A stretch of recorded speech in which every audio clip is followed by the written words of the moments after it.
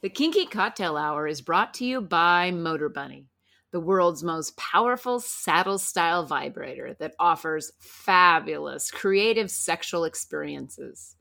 We use it and it rotates, it vibrates, and it delivers mind-blowing orgasms. Enjoy Motor Bunny as your favorite sex toy. When you order the Motor Bunny, multiple attachments are included along with the Link controller, which allows wireless control from anywhere. Motor Bunny is the world's most powerful saddle-style vibrator on Earth. Use the link in the show notes and spice up your sex life with a Motor Bunny.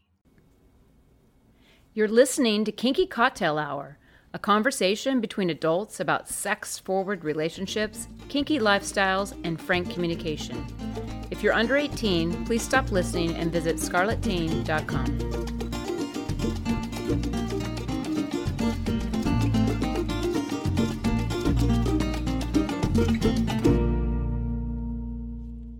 I'm Lady Petra. My pronouns are she, her, and hers. I'm Sapphire Master. My pronouns are him, his, and he. And this is Kinky Cocktail Hour. Cheers! Cheers! What are we drinking today?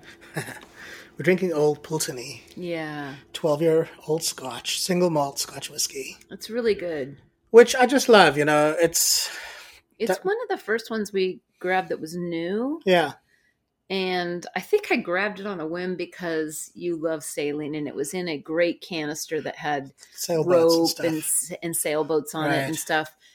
But what we noticed about this one, at least if I remember correctly, it comes off with some, you taste a little bit of the ocean, like it's very salt. It's very salty, yeah. Yeah, yeah. No, I like it. It doesn't require much. I haven't added any water to this. It doesn't require that little extra hydration for it to be like a full mouth of like a complex whiskey, It's beautiful. It's got a nice long finish and beautiful mouthfeel, and it's got vanilla notes, and it's lovely. Yeah, and I'm surprised it's quite popular because I keep going back to the liquor store, and the canisters are always out. Oh, no, that's and I think more so because of COVID, because shipping has been delayed. But you can see it's a normal staple they have, but it's just out. It's just out. Well, how about that? Well, it is lovely. So chapter 13. Chapter 13. Wow.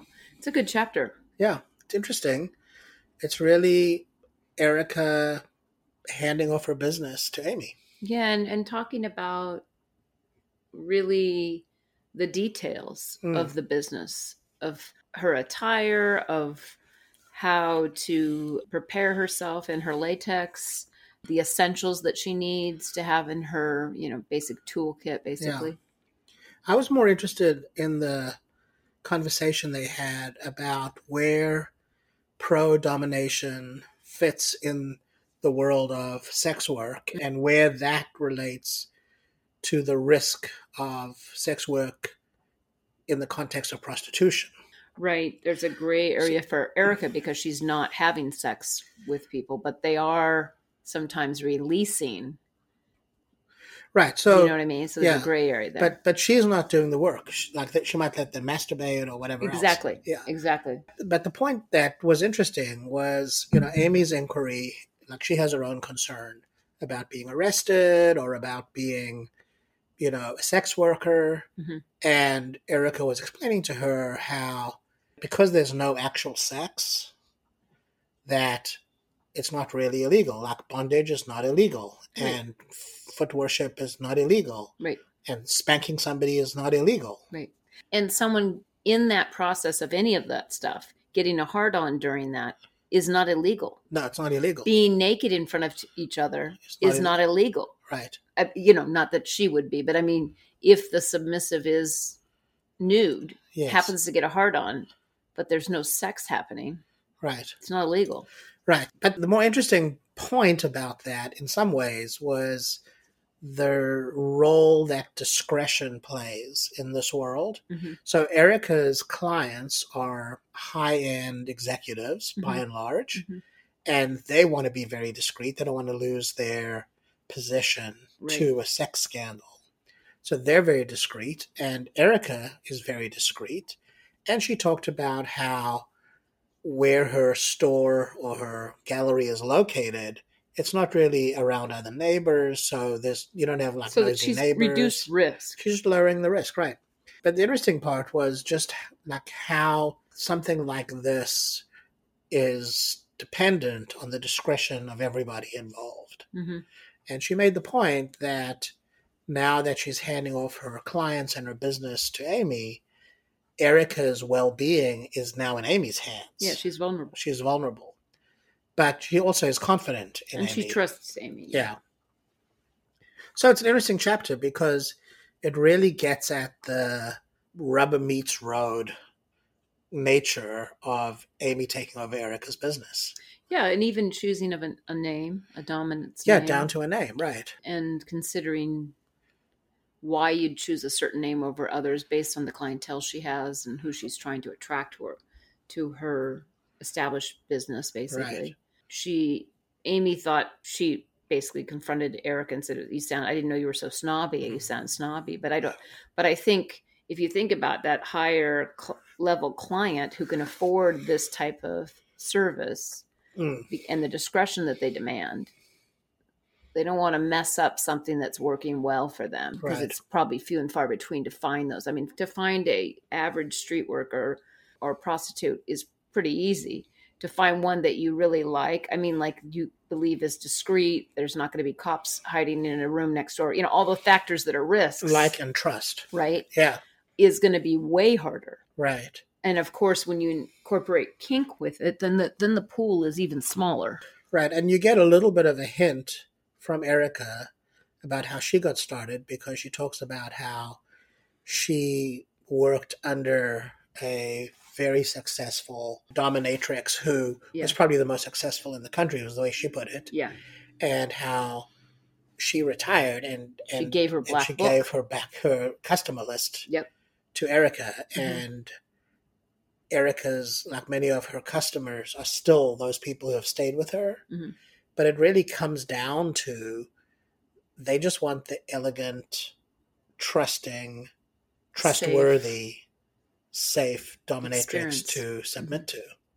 And you have to think about it because it's rare to find that fit. They don't want to mess it up. They're motivated. Yeah, they don't want to mess it up. And they're happy with the status. And there was another interesting conversation that they had where she talked about fetishes being kind of like a demand. A compulsion. Like a compulsion, yeah.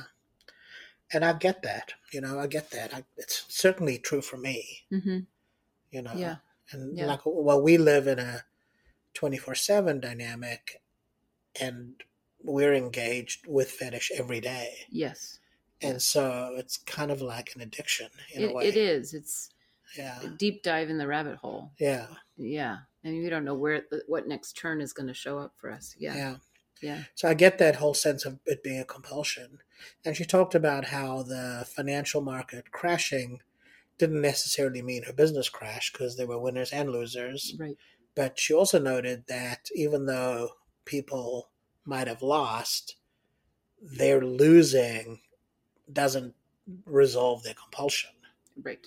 And and people prioritize. Yeah. They make it happen. If they need it, they're going to figure out a way to make it happen. Yeah. And she also referenced back to 9/11 and about how even after 9/11, short lull after the experience, but then business back as usual. Mm-hmm. And if not, as usual, better than usual. Right. So she was suggesting that what was going to happen for Amy was the same thing, that there was going to be a boom. And she had a lot of confidence in Amy being, attractive and dominant and so forth, being able to generate that business. So it occurs to me that she's noting the future, it looks good in Amy's hands. Mm-hmm. Yeah. Yeah. So not a lot of sex in the chapter, but it was lots to come. Yeah. I think. Oh yeah. I think we're getting through the details so that we're going to be able to hear about the experiences in the dungeon. Yeah. Yeah. Which is going to be fun. So, yeah. That's it for today. If you're interested in kinky relationship coaching, online domination, or if you'd like to sponsor the pod to keep it going, please visit our Patreon website at Lady Petra Playground. You can reach me via email at ladypetraplayground@gmail.com. Our music is composed and performed by Roger Ferguson, who can be found at rogerfergusonmusic.com. Till next time, cheers!